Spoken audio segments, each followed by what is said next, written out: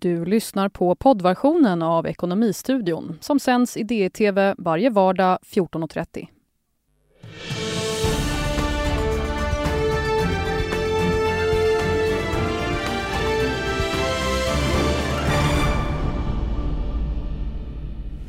Välkommen till Ekonomistudion onsdag 8 april med mig Andreas Johansson. Idag bjuder vi på en avslutande specialsändning innan Ekonomistudion tar påskuppehåll. Men först en liten nyhetssammanfattning och marknadskoll. Stockholmsbörsen OMX-index ner 0,2-0,3% just nu.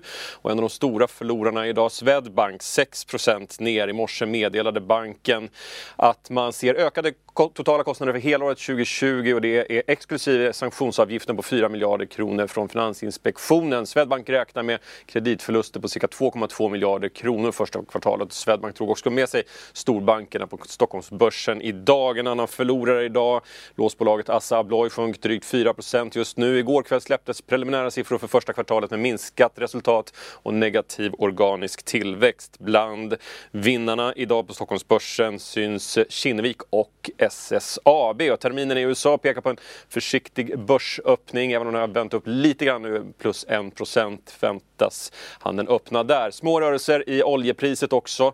Imorgon väntas ju OPEC plus-mötet att nå en stabilisering av oljemarknaden är i alla fall det man samlas för. VTI är nere på $24 fatet och Brentoljan $32 fatet. Ny statistik från UC för de första 6 dagarna i april antyder en fortsatt kraftig uppgång i antalet konkurser inom segmentet hotell- och restaurangbranschen och även transportbranschen. UC uppskattar att konkurserna i hotell- och restaurangbranschen kommer att öka med 122% i april jämfört med april 2019. Om konkurserna i april månad utvecklas i samma takt som nu kommer vi ha ett 70-80 restauranger och eller hotellföretag i konkurs redan under april, säger UC-ekonomen Rickard Damberg i en kommentar. Och inom transportsektorn uppskattar UC att konkurserna ökar med 42% i april jämfört med april 2019.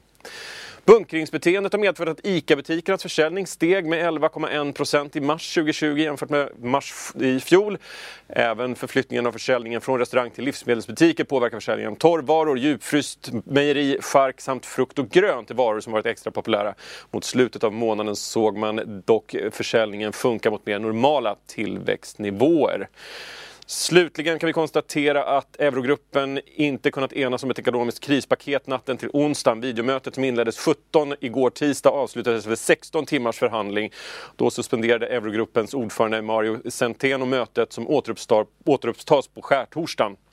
Han twittrade på onsdagsmorgonen: "Vi kom nära en överenskommelse men vi är inte där än", skrev han. En stor stötesten under nattens förhandlingar har varit villkor ska ställas för att ett land ska få tillgång till en kreditlina från euroländernas räddningsfond ESM. Motpolen under natten var Nederländerna och Italien där Nederländerna krävde villkor och Italien motsatte sig kraftigt.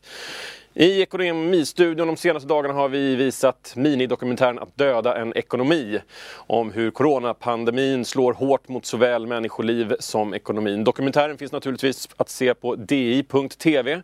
Vi ska avrunda den här veckans specialsändningar med ett samtal mellan Dagens Industris makroanalytiker Viktor Munkhammar och börsanalytikern Ulf Pettersson om de långsiktiga effekterna på ekonomin och samhället. Vi har gjort 2 inslag om corona, att döda en ekonomi har vi kallat det. Och nu ska vi diskutera vad de blir de långsiktiga effekterna med corona. Om det blir några och vilka i så fall. Och det är jag, Ulf Pettersson från analysavdelningen och Viktor Munkhammar som ska prata om det här. Viktor, hur ser du på corona om vi lyfter blicken från dagshändelserna och lite på längre sikt? Ja du, hur många timmar har vi på oss? Nej men det finns ju såklart, till att börja med ska man säga att det vi egentligen enda vi kan vara riktigt säkra på är att vi inget vet. Men det finns ju några saker man kan fundera över. Exempelvis så har jag kikat lite på en studie som har tittat på historiska pandemier, gått tillbaka ända till digerdöden. Och där har det varit så att pandemier har lett till att försiktighetssparandet har ökat och investeringarna har minskat.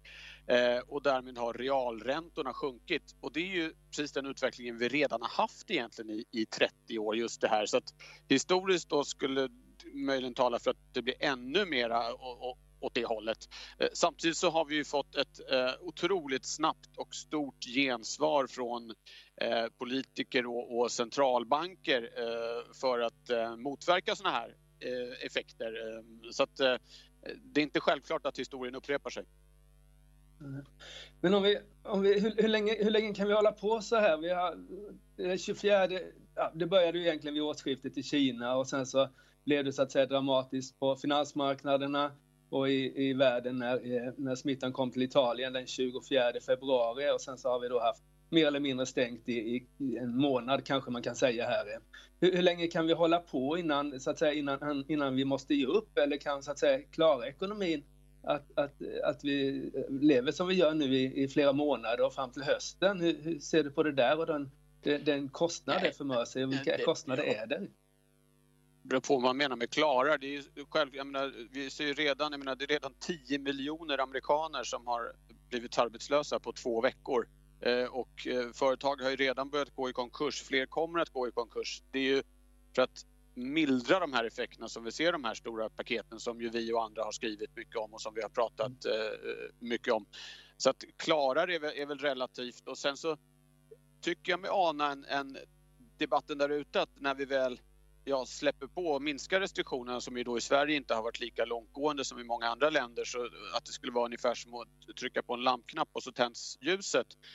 Någon liknar med det är nog mer som att vrida på en dimmer och långsamt lysa upp rummet, och det tycker jag är en ganska bra liknelse. Men folk kommer ju inte kastas ut och trängas in på biografer eller trånga jazzklubbar eller hoppa på kryssningsfartyg i brådrasket, utan det är ju när det väl händer kommer det ju vara en långsam process. Det är ju inte någon klang- och jubelföreställning vi väntar oss, även om vi i den bästa världen kan börja lätta på de här restriktionerna i Europa först och senare USA här nu kanske den kommande månaden. Så det är det här ut eller vet eller dubbelvet som man pratar om. Det låter som du är mest inne på ett U-scenario här då. Ja, det är väl det troliga. Samtidigt som sagt, vi har ju otroliga stimulanspaket och just nu vill vi ju egentligen inte stimulera någonting, för nu är ju linjen än så länge att vi ska sitta på våra kammare och inte träffa varandra så mycket. Men så småningom så kommer det här behövas, och nu handlar det mer om då att se till att folk inte förlorar alla sina inkomster, att företag kan övervintra och så vidare, som vi också har pratat mycket om. Men får jag bolla över till dig, Ulf, som ju skriver mer om börsen. Hur ser man på det där med, om man tittar, jag menar vinsterna, andra kvartalet blir såklart uselt, men framåt, hur går tankarna där kring vad börsbolagen ska kunna mäkta med? Börsen är ju ner då, nu har jag haft några väldigt starka dagar, till och med ett par veckor här som har varit starka. Vi bottnade ju egentligen 23 mars på börsen, sen har vi stigit ganska kraftigt.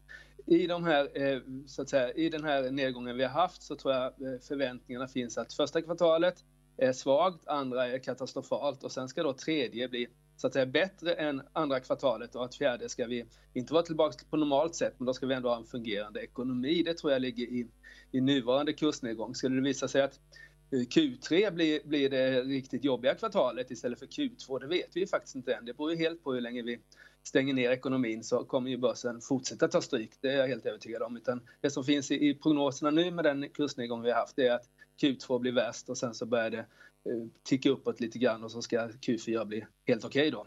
Det tror jag man kan säga. Det är liksom den bedömning som marknaden har gjort utifrån prissättningen. Har du sett någonting om funderingar? För det är lite lustigt kanske, eller lustigt, men fredagen innan sportlovet i Stockholm, alltså fredagen i vecka 8, så skrev jag en text som skulle gå under det här sportlovet om just långsiktiga konsekvenser av corona, och då vår gemensamma chef sa men vi får se till att lägga ut den här ganska snart innan det här med corona inte längre är någon grej. Och det hade han inte behövt oroa sig för, kan man lugnt säga. Men då hade jag en del tankar om att börsbolagen, som ju har jobbat väldigt mycket med det här just in time och små lager och så vidare, de här komplexa globala leveranskedjorna, att man kanske backar lite på det och tycker att det är värt det i någon slags avkastning-riskkalkyl att hålla lite större lager. Man kanske lägger sina leverantörer lite närmare och liknande. Finns det några sådana resonemang i det som har kommit från bolagen hittills som du har sett? Eller låter det rimligt i dina öron?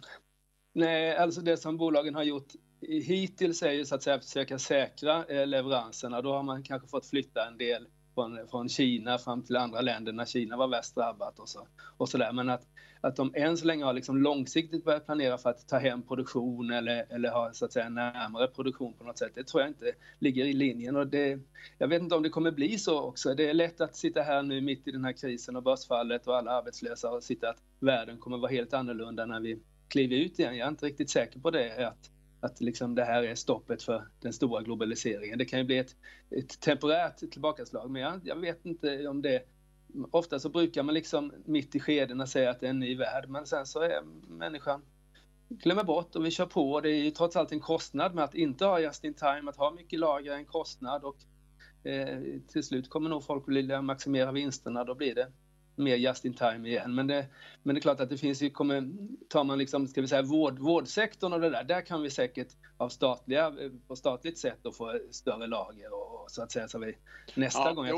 Nu tänkte jag mera på bolagsnivå. Det fanns, redan innan det här hände så var det ju under senaste året har man ju pratat om att globaliseringen var på väg att backa, de här handelskonflikterna vi såg, kanske mer mot en regionalisering är det många som har pratat om, alltså att kanske Asien blir en mer tydligare avskild region, Europa och så Nordamerika, och man kan ju tänka sig att den processen som ju redan var igång då snabbas på av det här. Det är en sån effekt i alla fall jag tänker mig skulle kunna komma.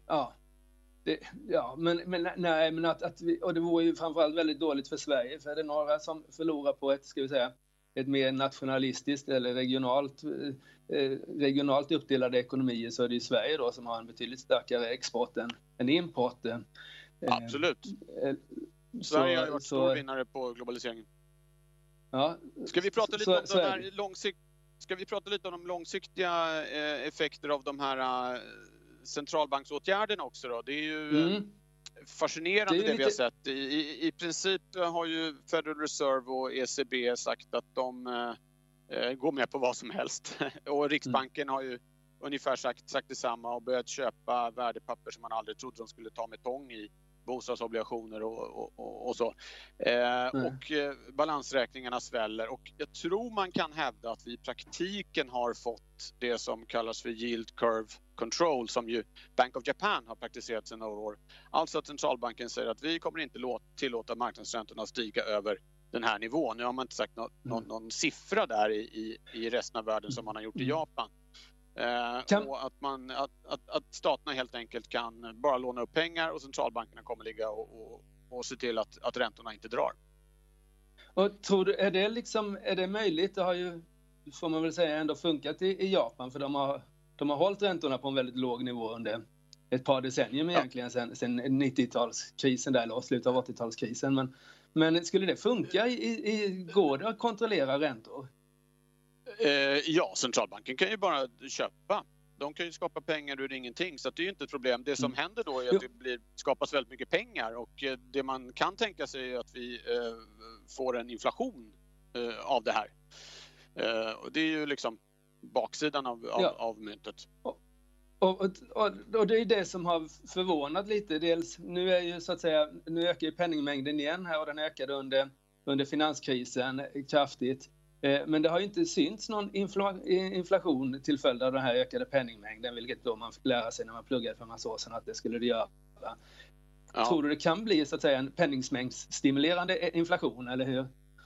Ja, kan det ju alltid. Det är ju den där ekvationen med penningmängden men också omsättningshastigheten i ekonomin och som ska skapa inflationen. Och om pengarna inte kommer ut och snurrar ekonomin så spelar det ingen roll hur många det finns. Så att säga. Så det är väl det vi måste se.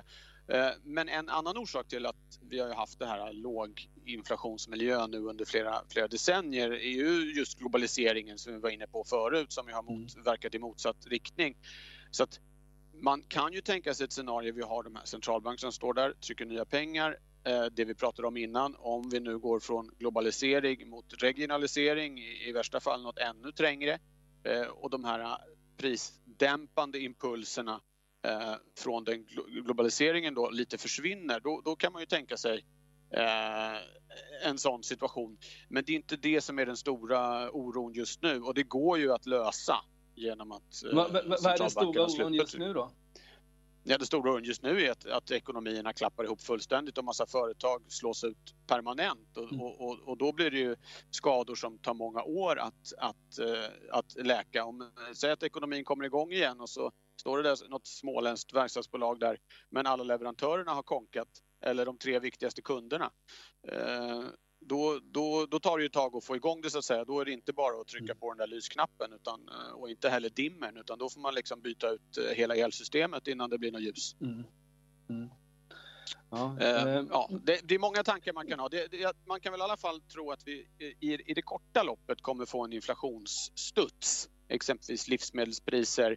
Jag kan tänka mig att även, det känns ju osannolikt nu, men att oljepriset om något år eller 2 kommer dra iväg ordentligt, just för att det slås ut massa kapacitet permanent där, och sen när efterfrågan väl börjar komma så då finns den. Då finns de oljefälten inte längre. Men det är lite mer kortsiktigt då, 1-2 år. Just det. Men sen kan man tänka sig det här. Vår statsbudget kommer ju försvagas väldigt kraftigt här. Vi har ju haft överskott i budgeten ett tag, men nu är det ju underskott. Jag vet inte riktigt hur mycket det blir i år, och det är väl ingen som vet riktigt. Det där ska väl betalas någon gång. Och hur kommer vi betala av de där pengarna? Ja, alltså det är inte nödvändigt att betala det egentligen. Jag menar, vi hade ju en statsskuld i storleksordningen 35% i utgångsläget.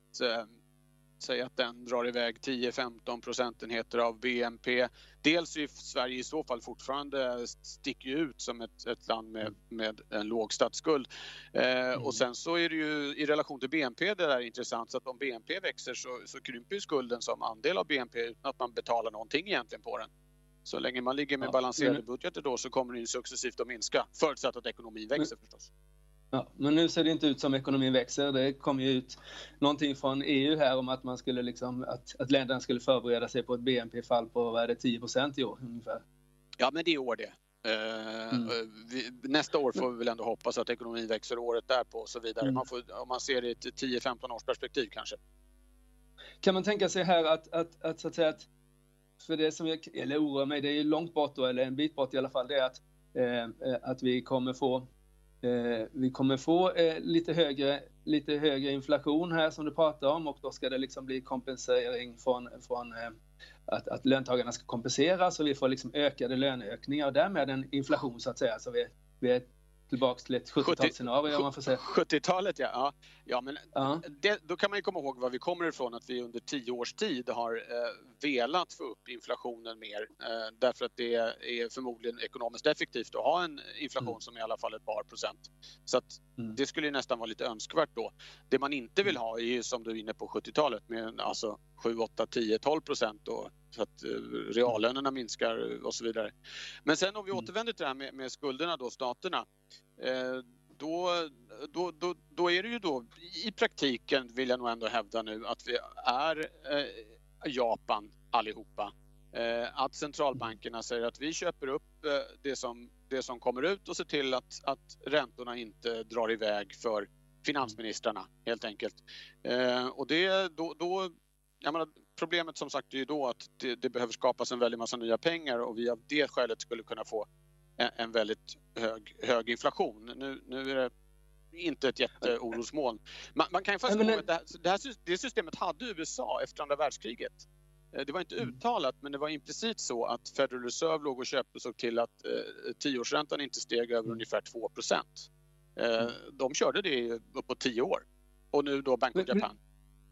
Blir inte det ett moral hazard-problem så att säga, att staten vill rädda alla här, även de som har så att säga misskött sig genom att köpa fastigheter med alldeles för hög belåning och sånt där, som kanske liksom av något slags rättviseskäl borde slås ut nu då? Eller hur ser du på det där? Då, vi är väl inne i ett enormt moral hazard-problem till både höger och vänster och överallt. Men då får man nog välja om man vill sitta nu och diskutera moral hazard, eller om man får svälja att några bolag som borde, eller man ska säga gå till konkurs, inte gör det, att några stater som inte har hanterat sina statsfinanser som de borde klarar sig, och då tror jag de allra flesta ändå kommer till den slutsatsen att moral hazard får vi nog diskutera senare. Å andra sidan, lite den diskussionen har vi haft i 10 år ända sedan finanskrisen, och när ska vi prata om moral hazard, men just nu handlar det ju om att rädda det som räddas kan och undvika att det blir inte bara ett fenomenalt stort BNP-tapp utan att det inte blir en utdragen recession. För djupet i ett fall är en sak och längden är en annan, och där ställer längden till med betydligt mer skada än djupet.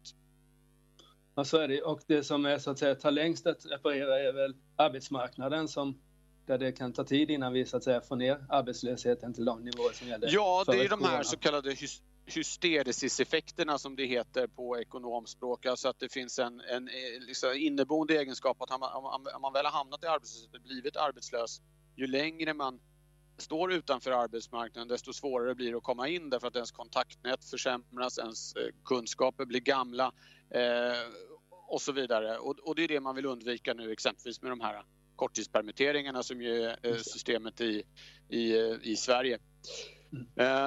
Men du, jag tror vi ska runda av för nu.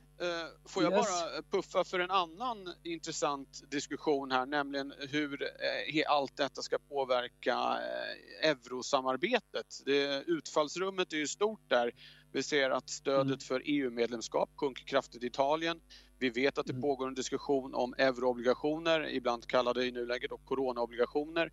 Så att i den ena extremen skulle vi kunna få ett EMU som får sin gemensamma finanspolitik, och i den andra extremen skulle vi kunna få ett EU där ett av grundarländerna lämnar. Och det här kommer vi prata mer om i makrorådet i nästa vecka. För det hade vi inte riktigt tid med nu. Ja, det ska ni inte missa, och vi kommer säkert återkomma med denna typ av format om det händer andra saker som måste diskuteras lite mer på djupet. Tack ska ni ha för att ni lyssnade på denna specialversion av Ekonomistudion, och välkommen åter.